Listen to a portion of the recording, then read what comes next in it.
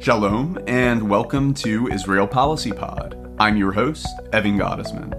Yesterday, we hosted a special event for our IPF Atid Young Professionals community, examining the 2020 American presidential election through the lens of U.S.-Israel ties and the relationship between Israel and the American Jewish community. Now, for today's episode of the podcast, we're bringing you a recording of that program, which featured Jacob Kornbluh, Allison Kaplan-Summer, and Tabby Raphael. Enjoy the program, and until our next episode, stay safe, stay healthy, and we'll see you soon. Hi, everyone. Thanks so much for joining us today. My name is Shani Reichman. I'm the Deputy Director of IPF Atid, which is the Young Professionals Network of Israel Policy Forum. Israel Policy Forum is a nonpartisan organization that's dedicated to advancing support for a two-state solution that's consistent with Israel's security. We are very lucky to be joined today by three prominent Jewish journalists who have pretty unique insights into the current state and future of our communities. I'll start with Allison Kaplan-Summer, an American-born Israeli who covers politics and communal affairs for the Haaretz paper. She writes on the stories that are shaping the U.S.-Israel and diaspora-Israel relationships and are informed by her experience as a member of both of those Jewish worlds. Tabby Raphael is a true diaspora and American success story. She fled post-revolutionary Iran with her family in the late 80s and has since emerged a leader in the LA Jewish community, writing on politics and her Jewish experience for the Jewish Journal and Los Angeles Magazine, and empowering Iranian Jews as a founder of the nonprofit 30 years after. Jacob Kornbluh of Jewish Insider is a veteran political reporter who's recently found himself on the front lines of unrest among his Orthodox community in New York. He is a fearless and honest voice, even in the face of violence from fellow Jews. This event is on the record and will be recorded and posted online for further sharing. I'm going to turn it over to Israel Policy Forum's Executive Director, David Halperin. Thank you, Shani. Thanks, everybody, for joining. As Shani mentioned, I'm David Halperin, the Executive Director of Israel Policy Forum. I want to thank you all for joining this video call convened by IPF Atid, our program engaging young professionals throughout North America. Israel Policy Forum is committed to a vision of a Jewish, democratic, and secure Israel, and a strong U.S.-Israel relationship, regardless of who is in office in Washington. And I should make clear at the outset that as a nonprofit and nonpartisan organization, we do not endorse candidates for elected office. We do stand firmly against the rancor and distortions that too often color our political discourse today. And I know I speak for all of us at Israel Policy Forum when I say we certainly strongly endorse what I thought was a really remarkable statement issued this week by the Republican Jewish Coalition and the Jewish Democratic Council of America, together in solidarity with Jacob Kornbluh, who we're fortunate to have as one of our guest speakers for this program. And I think Jacob's courage has made him the target, as Shani mentioned, of vicious incitement, harassment, and even physical attacks in recent days. But I think the fact that so many in the wider community from all sides have come together in support of Jacob is a testament to the great respect we all have for him as a person and as a damn good reporter. So thank you, Jacob, for joining us tonight, despite all that's been going on, especially in the past week. And I'm really looking forward to hearing from you today, as well as from Allison and Tabby. I'm sure today's conversation will be a fascinating one to analyze the wild weeks we have ahead of us and beyond. So thank you all for joining us. I want to now turn it over to Brandon Ratner, a member of our IPF Atid Washington, D.C. Steering Committee and an attorney at Covington and Burling, who will be moderating today's discussion. Thanks again. Thank you so much, David, and thank you for all of us and all of you participants here today that have decided to join us. We know that there's a lot of election programming going on, and we're going to do our best to make this a good conversation. So with that in mind, I just want to kind of say one thing first, both to our panelists and to all of the participants on the call. This is not meant to be a kind of conversation that answers the question, which candidate is best for the Jewish people.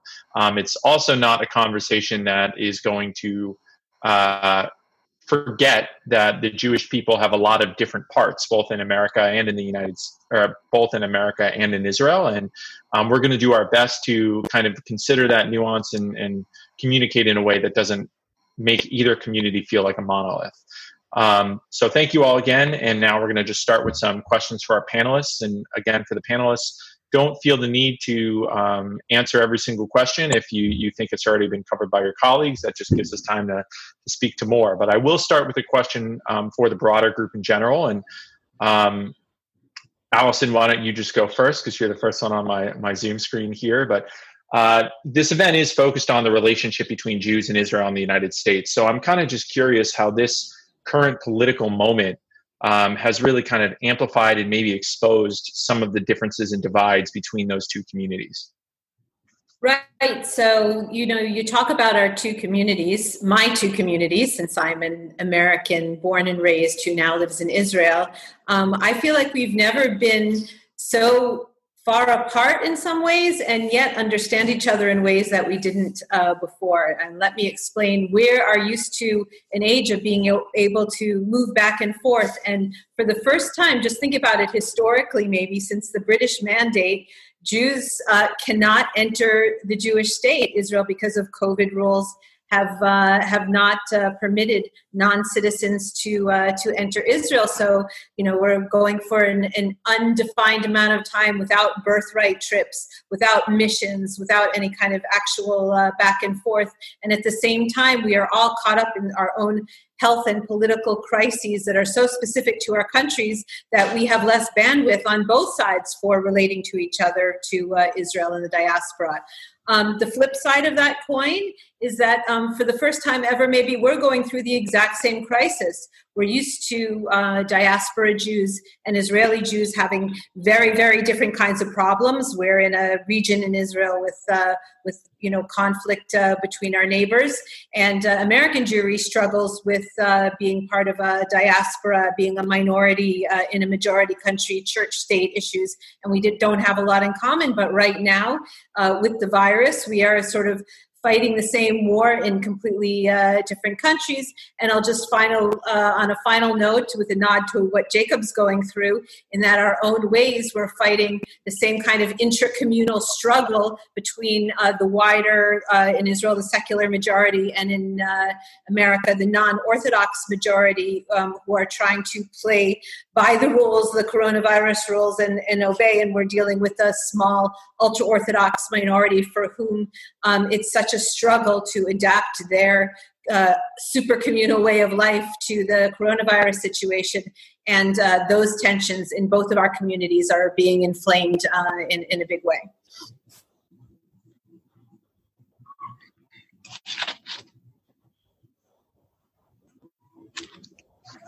Tabby, Jacob, do either one of you want to pop in?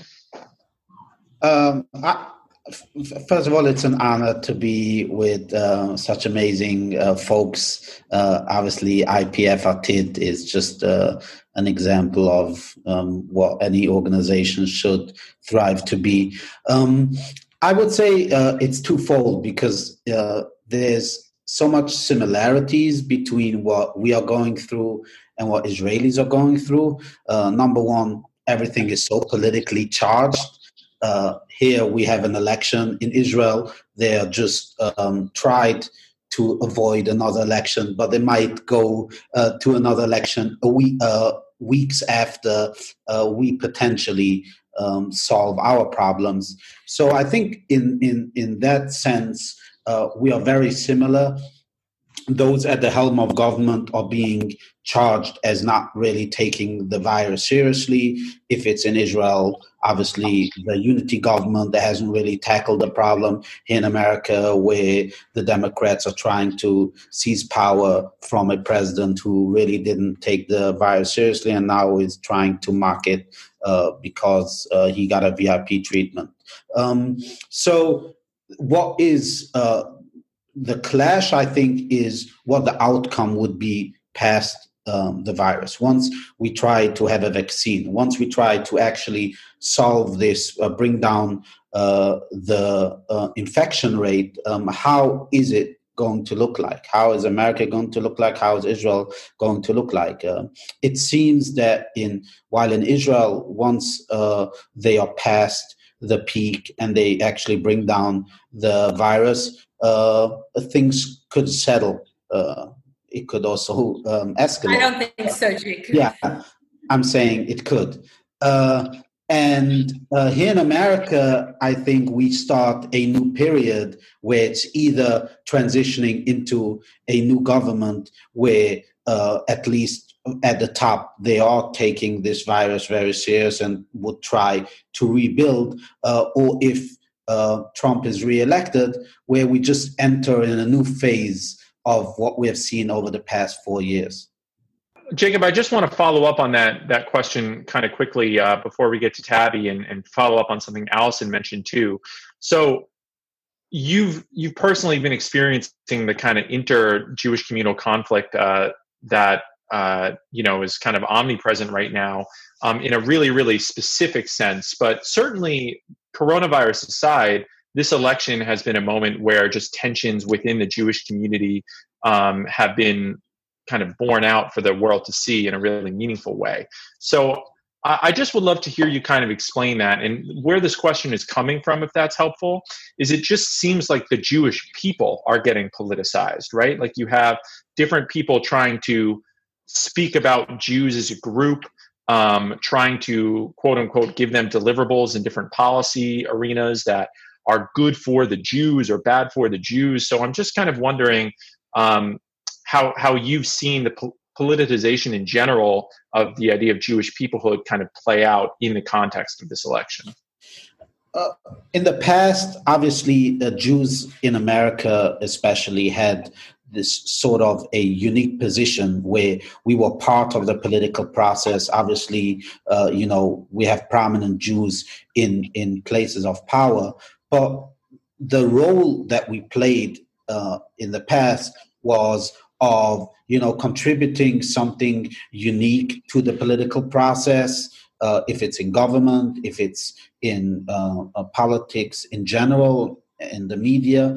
I think what's happened in recent years is on both sides, both Jews who support the Republican Party and a majority of Jews who identify with the Democratic Party are trying to lecture each other who is more Jewish, who is actually sticking up for Jewish values. So when you have a Democratic Jew say, if you support President Trump, or if you support the Republican Party, who have some fringe candidates on the slate, then you essentially are not sticking up for Jewish values. Your vote doesn't matter when it comes to Jewish issues because you support the rhetoric of President Trump, or going back to Charlottesville, where you would assumingly agree with his both sides comments.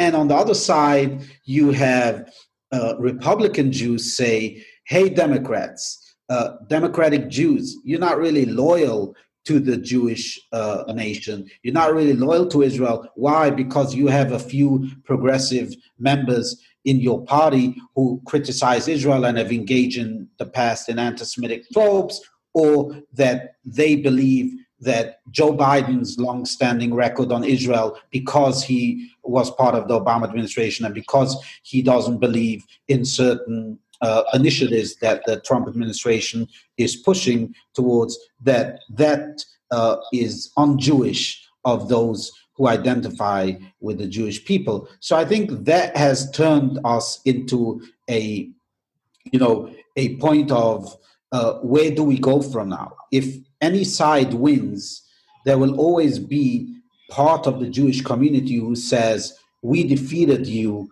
and these are the Jewish values.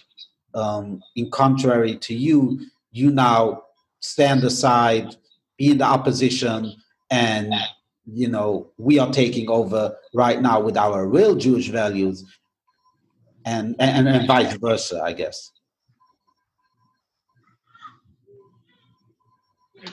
Thank you.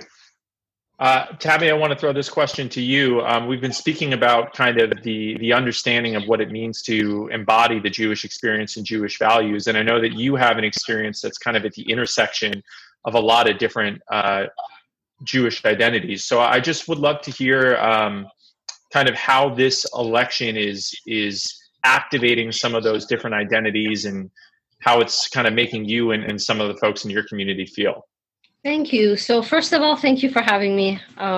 It's always my honor to speak for IPF Atid. And, as someone who escaped Iran after the revolution, that was decades ago, but sometimes I still cannot believe that I was born and raised in Tehran and get to speak to, about issues relating to Israel, the US, and the Jewish community. I mean, if that doesn't make me believe in God, nothing will, right? It's not, moments like these are something I don't take for granted. I wanted to chime in a little bit about the first question that you asked, but I'll tie in my response. So, look, for non-Jewish Americans, Thanksgiving is always that holiday since 2016 now, where you have a lot of these family rifts, where you see a family member missing from a Thanksgiving table, or you see these horrible fights because of that election or because of these political schisms in a family. When you're Jewish, and part of my, modern Orthodox community in LA, that can happen every week, right? Which is every Friday night, at least before the pandemic, and certainly now during the Chagim. And so I really have to remind myself that whereas many other Americans might experience this kind of infighting with friends and family, once, twice a year when they get together, Jews and the mishpacha get together a lot, at least before the pandemic. And in that sense, I think some of these schisms seem even more heightened for all of us, right? And that's very much the case for my community of Iranian American Jews. There's about 50 to 60,000 of us here in Southern California. And of course, elsewhere, like in New York, Baltimore and so on, even in Atlanta, Canada, of course. And it's very interesting, I have to tell you, I didn't really understand the concept of Jewish infighting until I came to the US. In Iran and in Middle Eastern communities outside of Israel, because Israel as a Jewish state has, Jewish Israelis and, 7 million opinions, 14 million. And I came to the US and I realized that Jews here not only, vote differently, but the odds seem to be truly stacked against us towards a kind of unity.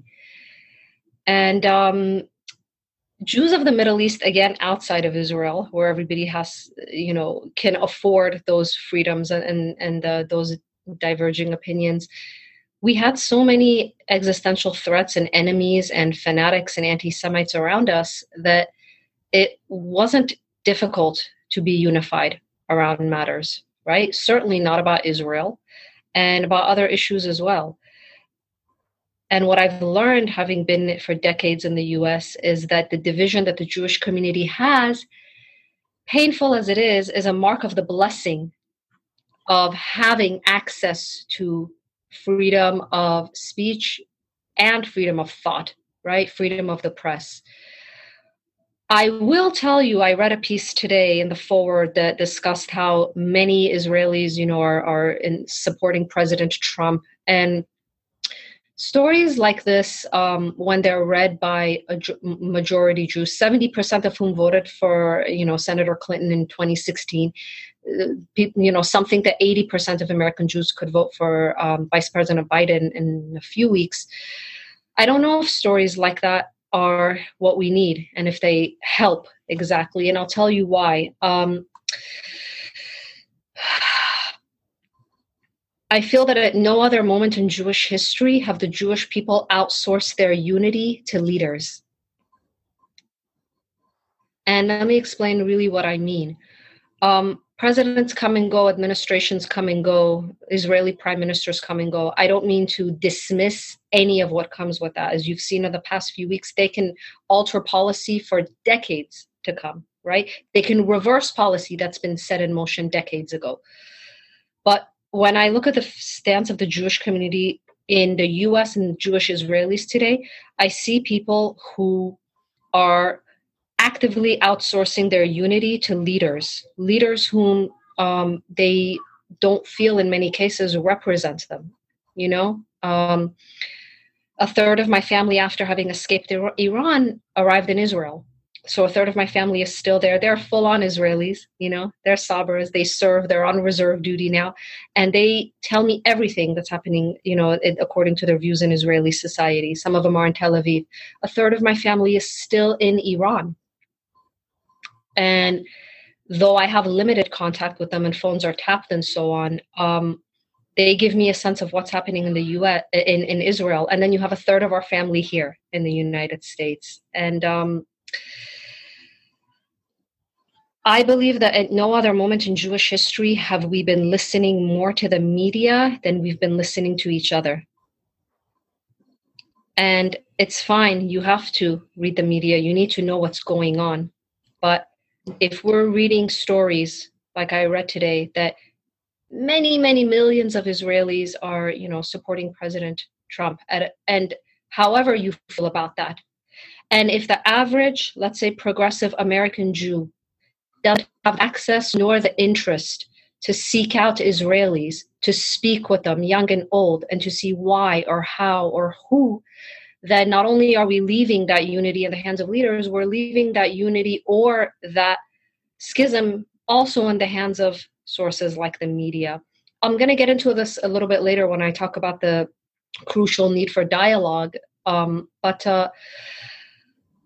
I'll tell you, and this is, Brandon, what you really wanted me to answer is Iranian American Jews really represent a refugee and immigrant community that I believe progressive American Jews would find very hard to relate with. And that is, we are a community that's been in the Middle East for 2,700 years and has lived under theocracy, fanaticism, anti-Semitism, Islamist revolutionary fervor with the 1979 revolution, right? Assassination of our most prominent Jewish community leaders. We are a community who for 41 years has basically been threatened with death, and in some cases, actually, you've had executions of community members for aligning with Israel, for even sending tzedakah to Israel, right, if they've been found out for that. We've also been a community that for 41 years has been told that America is the big Satan and, Israel is a little Satan. Of course, many of us, tens of thousands of us were granted refugee asylum here, like my family and I in the U.S. I bring this up to say that sometimes we struggle with having a more nuanced approach to both domestic American policy and American policy Israel. You have to understand that when you fled from a country of Islamist theocrat, quote unquote, friendship with the enemies of God, which were the charges they brought up against one of our community leaders in 1979, was the first Jew to be executed. He was a prominent businessman, was basically the equivalent of like a Malcolm Homeline in the US. When you've been denied in such a harsh, dangerous way a relationship with Jews outside the world, with the US and with Israel, and then you're redeemed in the United States or in Israel, you're confused, right? You don't know whether to have an unconditional, almost blind loyalty, affiliation, unquestioning of the US and of Israeli policy. You don't know where the line is between disagreeing with Israeli leaders, but still being a fervent Zionist, right? A lot of that is that first generation trauma, and it's real trauma of not knowing exactly your place. And this is what I'll end with this response. Sometimes the fact that refugee and immigrant communities, whether the recent ones arriving in the U.S., whether from the former Soviet Union, from places like Iran, and now most recently France, communities that have recently experienced violent anti-Semitism and really existential threats in the past couple of decades and have been redeemed in the U.S., not only do we find it a little bit harder to understand the average progressive American Jew, for whom domestic policy far outweighs anything foreign policy. This is really important. we leave ourselves out of the conversation sometimes that the greater American Jewish community is having. Let me explain to you why. Because if it seems like all Iranian Jews, for example, are pro-Trump, which a very, very sort of harsh article in the Forward a couple of weeks ago came out and basically asserted, we're left out of that conversation. If it seems like communities like ours don't have enough interaction or interest in American civic life or engagement, we're left out of the conversation. Whether actively or, through our own fault. So this is something we can explore a little bit later. But one of my jobs here is to ensure that Jews from the Middle East and North Africa are at that table to at least explain their point of view and listen to everyone else. Yeah, thank you. And I do want to kind of expand on that about kind of how communities are thinking about and speaking with one another. So Allison, this is specifically one for you. As someone who lives in Israel and kind of reports on it from the ground, I'm curious what the view in Israel is of the 2020 election, and even more broadly, the kind of different paths the two American parties seem to be going down as it relates to Israeli policy. Well, they're going down two very different paths, obviously. Abby, you might not like the article in the Forward talking about how much Israelis are supporting Trump. I don't know if I would call it as much outright supporting Trump, and there is a lot of strong support of Trump, but there's a lot of fear of a Biden victory and what the implications are for that. Israelis have very much enjoyed the past 3.5 years of Donald Trump's black and white, all or nothing, you're with me or you're against me worldview, in which Israel has been put in the category of friend, ally, supporter. He's got a very good rapport with Prime Minister Benjamin Netanyahu. We've had the recognition of the Jerusalem as Israel's capital. We have the moving of the embassy, the Golan Heights, most recently the UAE deal, the much delayed deal of the century peace plan, which was very, very favorable towards Israel, the cancellation of a lot of aid towards to the Palestinians, not even questioning if the United States was going to support Israel in votes at the United Nations, not a peep out of the White House or the State Department when it comes to settlement building, when it comes to any aspect of Israeli policy, which, let's face it, Israel's government is on the right and is right-leaning. So it's been, as much as Trump has been a turbulent force in American society and American life, and one could argue in the world, for Israel, it's been a very comfortable place to sit and a comfortable place to be. And it's, in a way, very advantageous to our prime minister, who, as many people can see, is an embattled political figure, hasn't been able to get a solid government coalition through 3 elections in Israel. But what he's always been able to fall back on and campaign on is, I have an American president who listens to me. I have a White House who cares about Israel, and that's always been something he could rely on. But I have to say that even Israelis who are not on the right have found the Trump era to be very, very helpful. Israelis don't necessarily understand the nuances of intra-party American politics. Therefore, they don't make a big distinction between the fact that the Democrats have a moderate and far left progressive wing. So in a way, the Democratic Party has been colored by the views of a lot of the more far left-leaning members of the party, and they've had a lot of people to remind them of that. Trump is always reminding them of that, and Israeli politicians on the right who are aligned with the Republican Party are also, coloring the Democratic Party with that brush. So even though you have a Biden campaign that is very moderate in Israel, you have a very favorable position in the Democratic platform. That's not necessarily the broad message that Israelis are getting. And so I think that there's definitely a fear of a Biden victory will harken back to what Israelis consider the bad old days, the sniping going on between Barack Obama and Benjamin Netanyahu. And my one caveat, to put a balance on this, that obviously there are people on the left in Israel who wanted Israel to be a force pulling Israel towards compromise with the Palestinians, and they haven't gotten that in the Trump era. They missed that, and they would very much like Joe Biden to win the presidency. And especially in the more sophisticated circles, when it comes to security, there are Israeli experts, ex-politicians and people at the top and leaders who understand that if the United States is perceived as Israel's bulwark, as Israel's ally, Israel's credibility, reliability, and security relies on the United States' position in the world, and that position and that posture and that credibility used to take a hit with the presidency of Donald Trump. And ultimately, the assertion that Donald Trump is good for Israel is not necessarily true. Great, thank you. Jacob, I want to turn to you here and kind of drill down on a point that Allison brought up, which is, the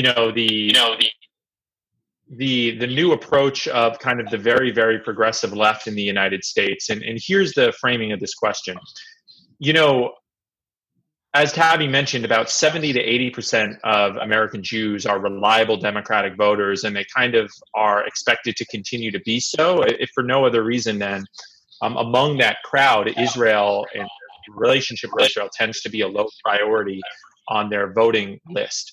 But, you are seeing a very difficult space for people that view themselves as liberal Zionists. And I'll mention a column that you just wrote recently about AOC, who is an avatar for a lot of energy on the left, not even kind of being willing to go to a Rabin memorial, which is kind of like the lowest hanging fruit of progressive Zionism. And, if you can't be kind of pro-Rabin, like how can you even be pro-Israel? So I'd love for you to kind of really explore that tension that American Jews are feeling and between being Democratic voters and maybe folks that care about Israel, and how you can see that kind of resolving in maybe a Biden administration. First of all, again, to just keep repeating myself, everything is politically charged right now. And so whatever policy from either administration, if it will be from the Trump administration the past 3.5 years, or if there's a possible Biden administration, the other side is also complain that, it's either that, the other side opposing the administration is opposing Israel or its policies. And so when you look at the Trump administration's policy on Israel, there are a lot of good aspects that Democrats generally support. Obviously, the deal of the century, wasn't an ideal peace proposal, but it still had a mention of a two-state solution. It still draws a map which Prime Minister Netanyahu is still reluctant to sign off on. So that's something that Democrats can accept. Same is with annexation, that came because of the UAE deal. That is something that Democrats can actually accept. But you also have certain proposals and certain initiatives that the Trump administration has either proposed or has taken a lead on, primarily the executive order on anti-Semitism on campus, or withdrawing from the UN Human Rights Council, stopping funds to the PLO and to, stopping funds to the Palestinian Authority and closing down the PLO mission in DC.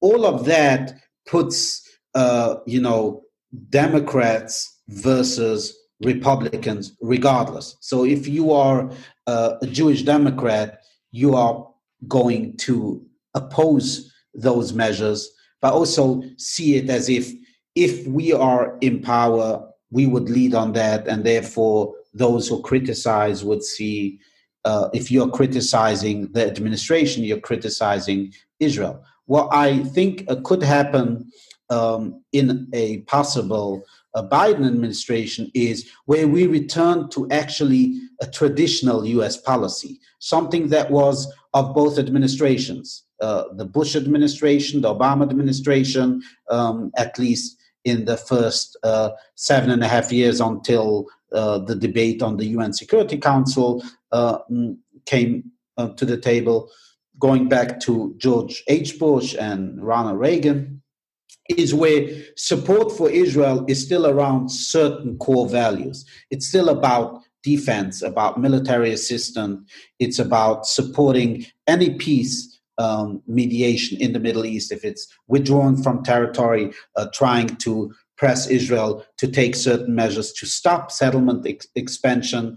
And so that is when, there might be tension, but you won't see that level of tension that is right now between progressives or even general Jewish Democrats who oppose certain measures of the Trump administration. And also in Israel, Prime Minister Netanyahu did not have a good start off with the Obama administration, and it continued for 8 years. With Biden, at least on a personal level, you still have some level of respect, at least until now. We don't know, everything has changed, so we don't know who is going to take the lead, who's becoming Secretary of State, who is in the national security team. But it seems, as of now, looking at those foreign policy advisors and looking at the, comments made by Joe Biden, that, it will return to sort of long-standing policy. And therefore, I believe that, obviously there's hope that that tension might, be diluted with more general support around military assistance for Israel and sympathy for Israel. If I can just interject, though, I agree, Jacob, that you would predict in a Biden White House we would go back to a more traditional American policy posture.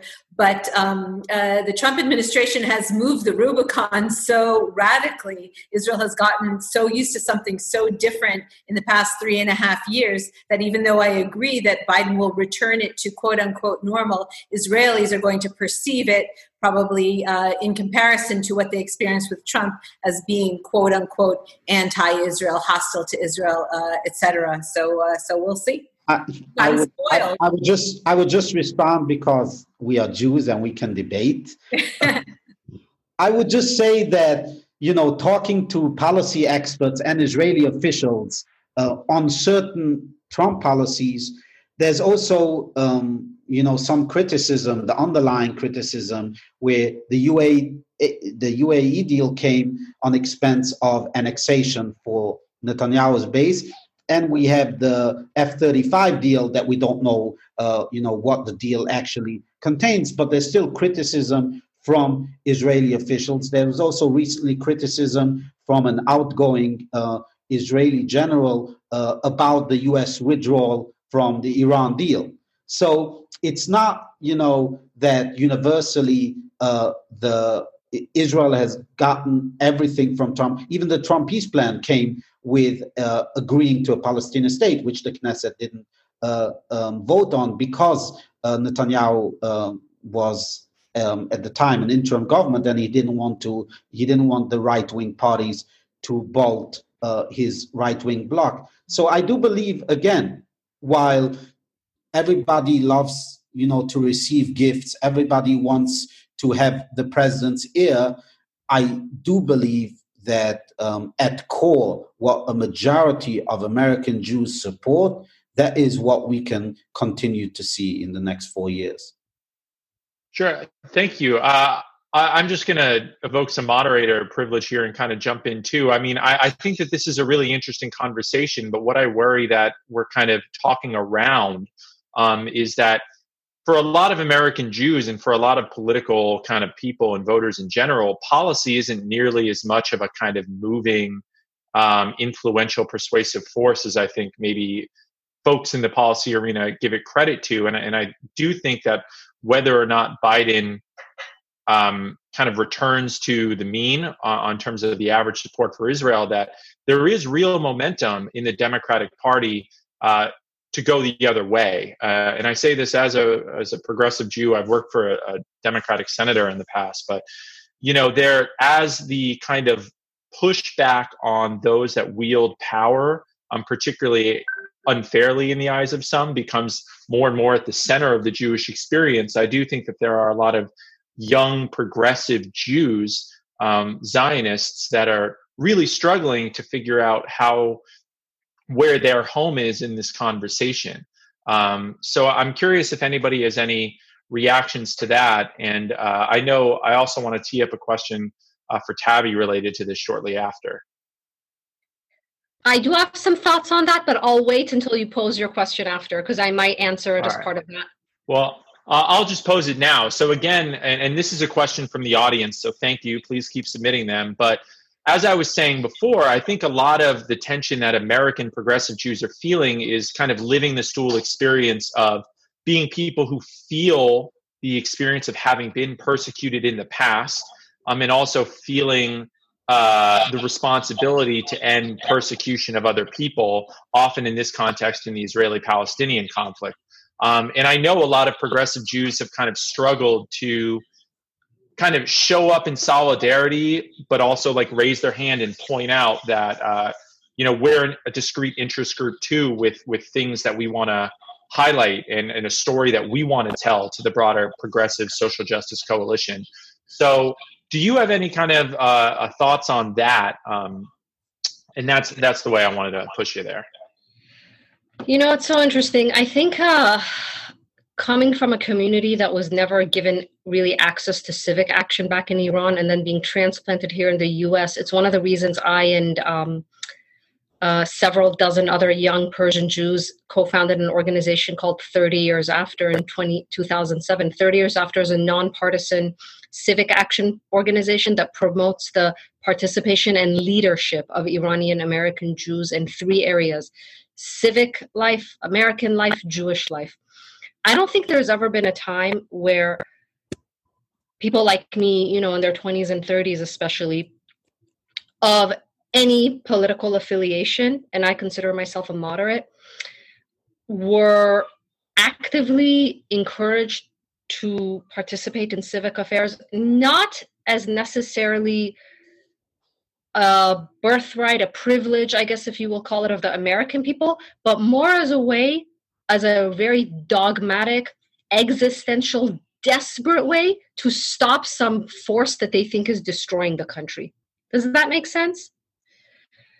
So you have, again, refugee, immigrant, Jewish communities like mine here in the U.S., particularly in Southern California. I feel like before the 2016 election, many younger members of our community are progressives. Some of the older ones tend to be a little bit more conservative because, again, they live the life, and they have very vivid memories of Iran, whereas the new generation was born here. And as a co-founder and leader of a civic action movement for this community, I've been realizing and seeing more and more that up until 2016, we were getting much more involved in civic action, having voter registration drives, lobbying, policymakers at the local, congressional level and so on, to really tell our stories, make our the cliche is make your voices heard, but we had to make our voices heard because people didn't even know about us. Right? To quote one of my college roommates, there are Jews in Iran.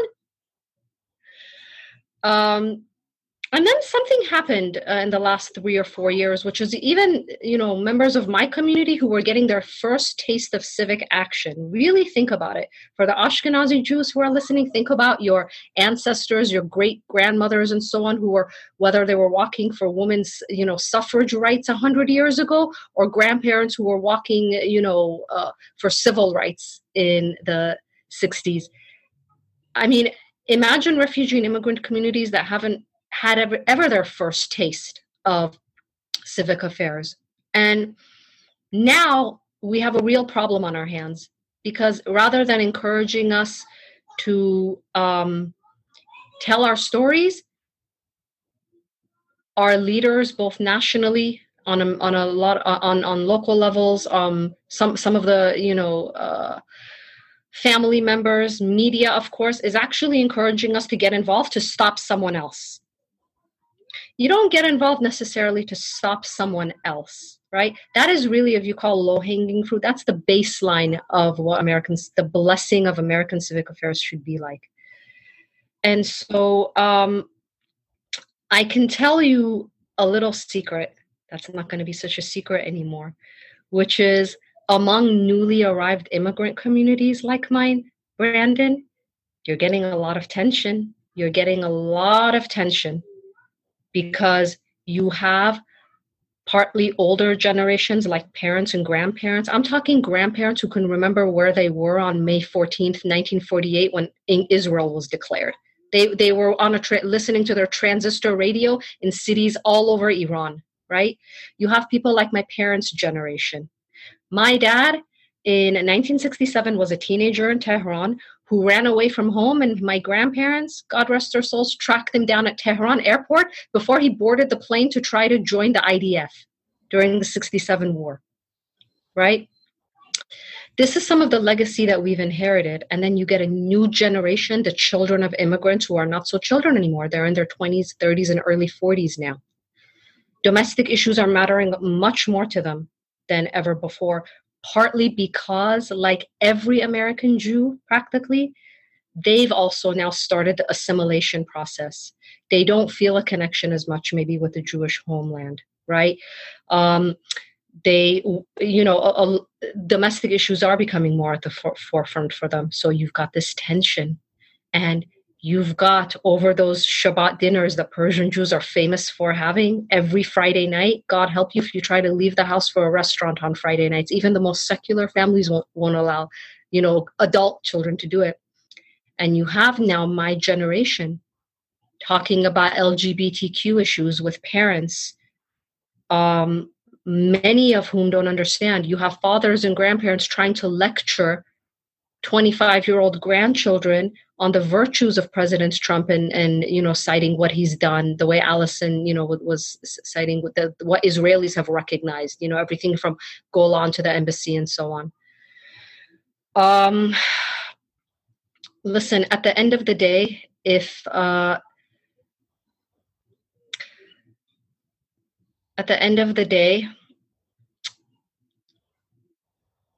Israeli Jews and American Jews have to try to find ways to bypass a lot of the noise to hear each other. And by the way, that includes the Jews here in the U.S. as well. When was the last time, I really want to know, I was going to leave this for my concluding remarks. When was the last time that let's say, not even progressive, let's say left of center, Jewish congregation in West LA invited leaders from Orthodox communities who were more on the conservative side to come and just speak, to shake hands, to break challah and to break bread and to just talk a little bit, right? When was the last time, let's say, an Iranian American Jewish, organization or synagogue,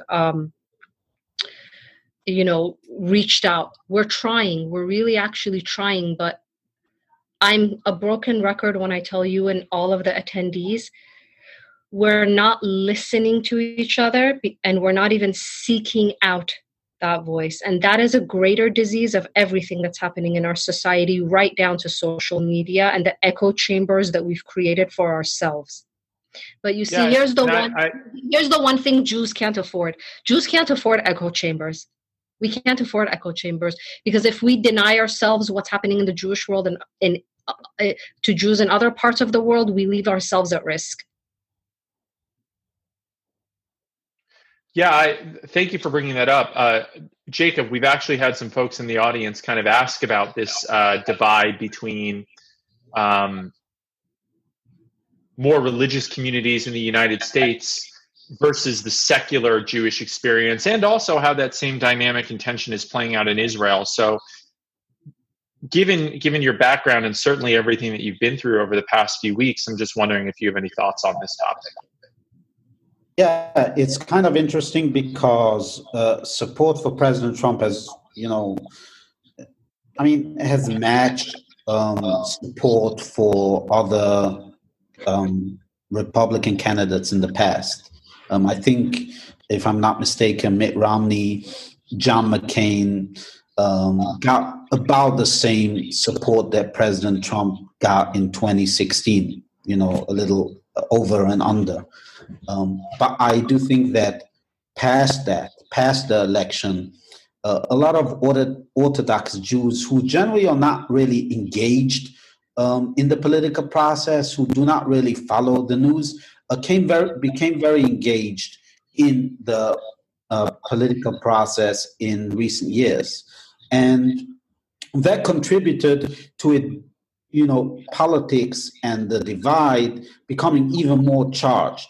Because when you see, for instance, an uptick in neighborhoods that have a large Orthodox Jewish population, and the mayor and governor who impose certain restrictions on the community are of Democratic background or, identify with the Democratic Party, you already see that clash. Add to that Jews who are identified as Democrats would say, these Orthodox Jews, the reason why they don't follow certain guidelines, the reason why they sort of dismiss this as not a serious threat is because they see it from President Trump. They watch President Trump and they feel, that they're just following the leader. And so that becomes already, another issue of discussion, but it also adds to the tension between these two communities. So as we shift from crisis to crisis, you'll always have a certain divide because religious Jews, especially Orthodox, not necessarily Hasidic Jews, you're talking about modern Orthodox as well, are more conservative, identify more with the Republican Party compared to the rest of the American Jewish community, who's generally support Democrats. So it's not necessarily a one issue thing. It's on every level. On Israel, if it goes, to Jewish values, Supreme Court, for instance, right? You have this religious aspects to that. You have the abortion laws, Roe versus Wade, and marriage equality, and so forth. So I believe that on almost every issue, you will find that divide between the more religious community and the rest of the American Jewish communities. Great, thank you. We've also gotten a few questions about the media's role in the election and how that is kind of informing the understanding of politics for folks in Israel and maybe even in the United States too. So Allison, I'm wondering if you have any thoughts about the role that the media is playing in the relationship between Jews in America and Israel. Well, the media in both cases, it's sort of amplifying this partisan divide that we're seeing on both sides. I wanted to build on something that Jacob was talking about, and that's the the end of Israel being a bipartisan issue, and the great divide even within the Jewish community. The very idea of Jewish values has now become a partisan issue. What Jewish values are depends on which side of the political divide you are. And Tabby was talking about younger versus older generations. older people slash, more religiously traditional, the Orthodox people. And I would say to a large extent Israelis, just because of the concept Israeli is built on. Jewish values are community oriented, they're tribal, they're the word that Daniel Gordis uses is particularist. But tribal is a very good word for it, and being Jewish is about your place in the Jewish world and building the Jewish world and advocating for the Jewish world. And American Jews have redefined Jewish values, especially in the younger, more progressive, and more non-Orthodox sphere of being universalist and looking out for the downtrodden and solidarity with the greater community. So you're looking at that divide.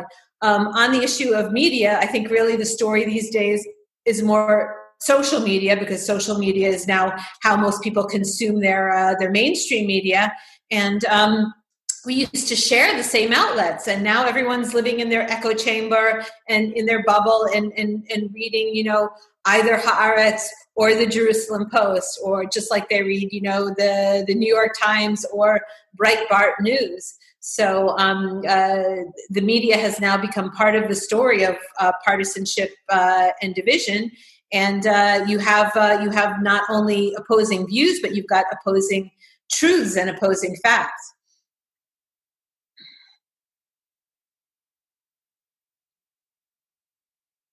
Thank you.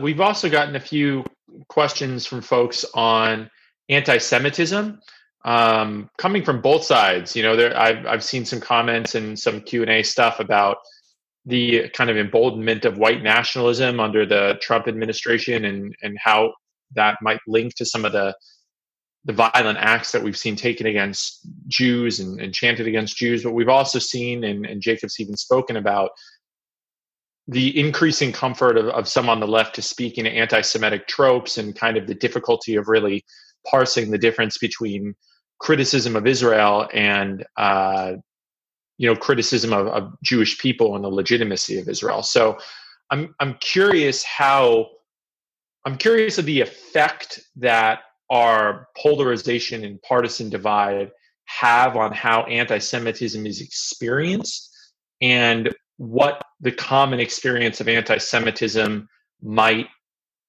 mean in the context of this kind of fraying Jewish community we've spoken about. So I will leave that open to whoever wants to answer it first. I'll start. And that's, it's the ultimate whataboutism. And I've been writing about this now for years. Everyone says the other side's anti-Semites are worse than their side's anti-Semites. The moment you ask somebody on the right about white nationalists, they'll come back with, Ilan Omar or somebody, Mark Lamont Hill or some sort of the Women's March people. They'll come back with that. And the moment that you ask the same question to someone on the left about anti-Semitism on the left, they'll start saying how much worse white nationalism is. It really weakens, I think, the Jewish community in fighting anti-Semitism when it becomes a partisan issue, and people only want to see half of the problem. We need to unite together to attack the problem as a community. That said, we can't deny that the vast majority of actual physical violent activities has come from one side of that equation, and that is the white nationalist side, which is an actual physical threat to Jews, just as it is to the rest of the community. There's no equal, there's no both sides on that in terms of where the violence is coming from.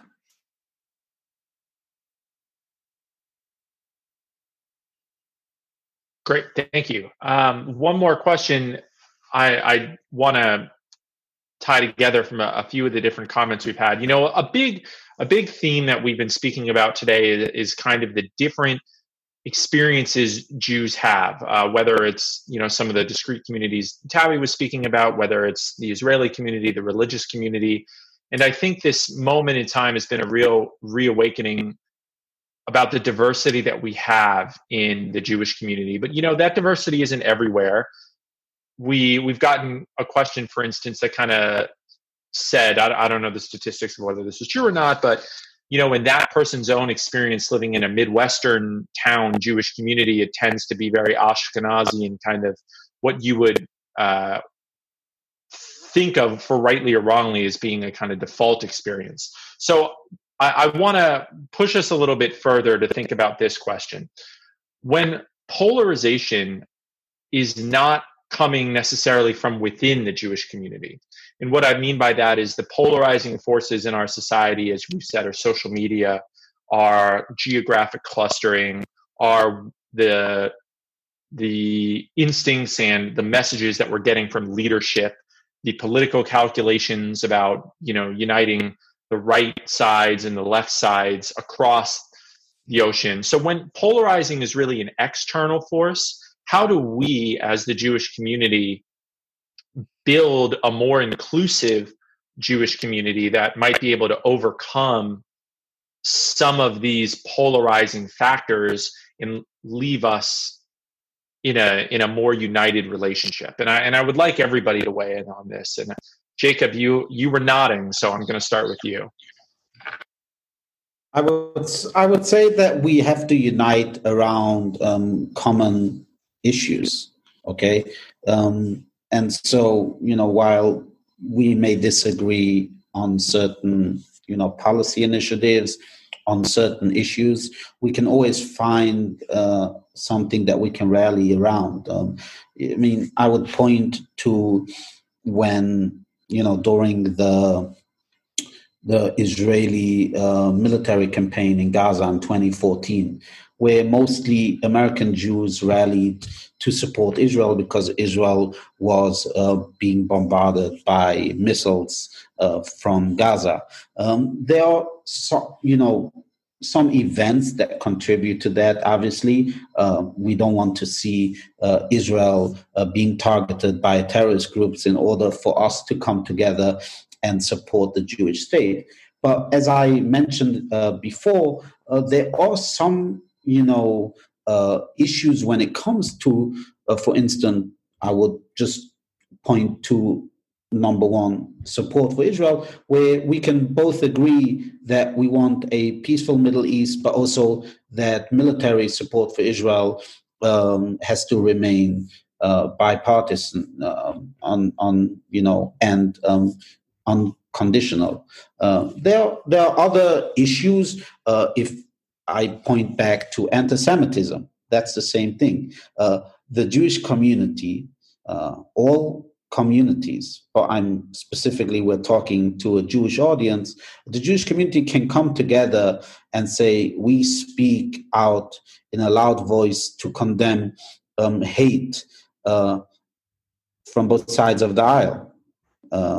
We won't support fringe candidates on the far left, and we won't support fringe candidates, white nationalists running on a Republican slate.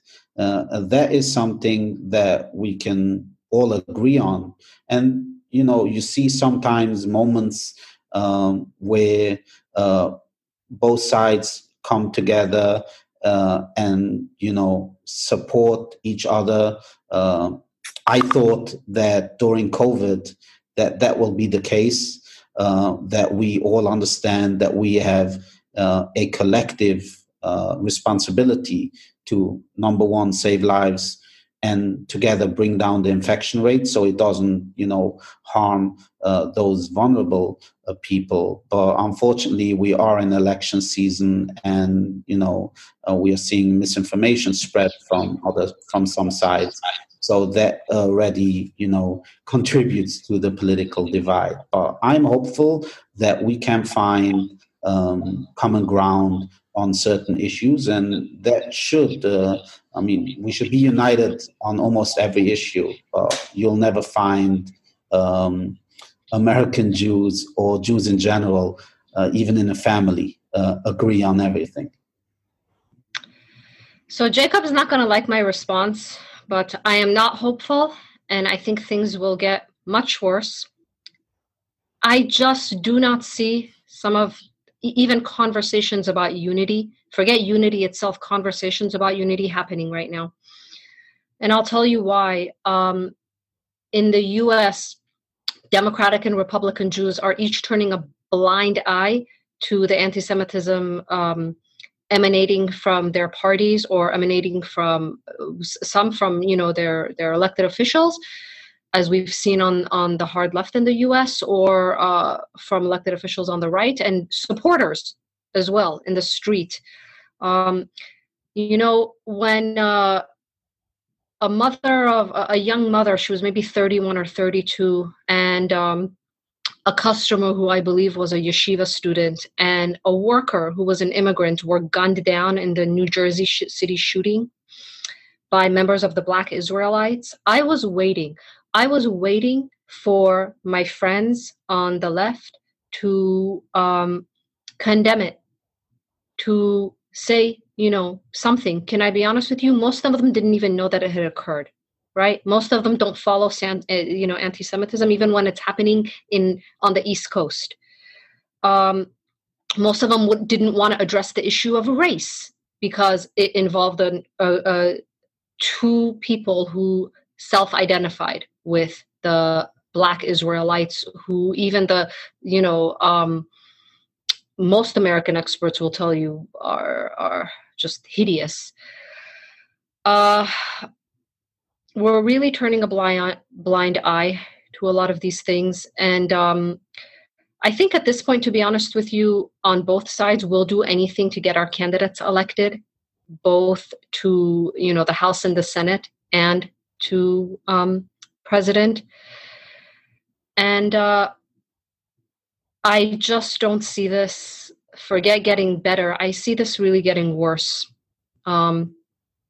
because of the environment that's been cultivated, in the last 3 or 4 years. I really hate to leave on such a bitter, sour note, but I'm speaking from both observation and a lot of personal experience. Decades-old friendships, destroyed over issues like this. Parents and children at each other's throats. Truly, I think it was the prophet Elijah who said, your enemies will come from within. And that doesn't mean that some Jew will come and tear the Jewish world apart, That doesn't mean Noam Chomsky will come and steal the debate. It really means that the Jewish draw towards dissent eventually leads to disintegration of that unity. I really hope that I'm proven wrong. Well, I guess I'll do the optimistic thing then, because we don't want to end on a pessimistic note. Yes, please. I think that actually, Jacob, you're uniquely qualified to unify the Jewish people because you performed this miracle this week of having the Republican Jewish Coalition and the Democratic Jewish Council get together. Their heads have been, the leaders of these organizations have been fighting, tooth and nail, really bashing each other for months and months, and all of a sudden they came together and issued a joint statement supporting Jacob. So, Jacob, you might be the man who can bring us all together. I'm not so pessimistic. I agree that we always do best when our enemies come from without, and we tear ourselves up from within. That's what we always say in Israel, which is a Jewish state. Israel, Americans don't have much bandwidth to follow Israeli politics right now, but there is, because of disappointment for the way that the Israeli leadership has navigated Israel through the COVID-19 crisis. There's a real taking back of power by people, on the streets. There's an amazing protest movement. To an extent, was inspired, I think, by watching what was going on in the U.S. With the protests against police brutality. There's also a big movement against police brutality in Israel. And I really think that if you look at what a tiny minority are in the United States, despite the fact that they're so visible and so vocal, and the fact that Israel is so small, and you look at us, we're a drop in the ocean of the world population. There's no other choice but to try to reach out and fight for some kind of unity. And I think we have to look for and towards leadership that is alternative to politicians, because the political parties are always going to profit on divisiveness and on pitting one side against the other. So I don't know if it's rabbinical leadership or other community leadership, but there has to be active reaching out to people whose views we don't necessarily agree with, but as fellow Jews do something to pull the community together. And as much as I'm a journalist and I also sort of profit off of one side, versus another and going against the other, that's also something the media has to, in the Jewish and Israeli world, also has to work towards, is finding the points of reconciliation and harmony and reconciling our tribal Jewish values with our universal making the world a better place, tikkun olam values. Thank you to all of our panelists, and thank you, Allison, for wrapping up on that possible optimistic note. I want to kick it quickly to Alex Lederman, who is with staff for IPF, to bring us home. Hi, thank you. My name is Alex Lederman, and I am the IPF Atid National Organizing Fellow here at Israel Policy Forum. I'll quickly share some final announcements before we leave here today. Thank you to everyone for joining us for this very engaging discussion. And I also would like to give a special thanks to Allison, Jacob, and Tabby for sharing their insights with us, and for Brandon for moderating and representing our Atid Young Professional Network here. If you haven't already, you can follow IPF Atid on Instagram and join our Facebook group. And be sure to check out Israel Policy Forum's resources and initiatives, including our weekly Koplo column and Annexation Watch, which is our page where we monitor efforts to promote annexation of the West Bank. I just sent these things in the links for these things in the chat, so be sure to check them out. And as we mentioned, the recording of this event will be sent out shortly for further sharing. Thanks again for joining us today, and we hope you enjoy the rest of your evening.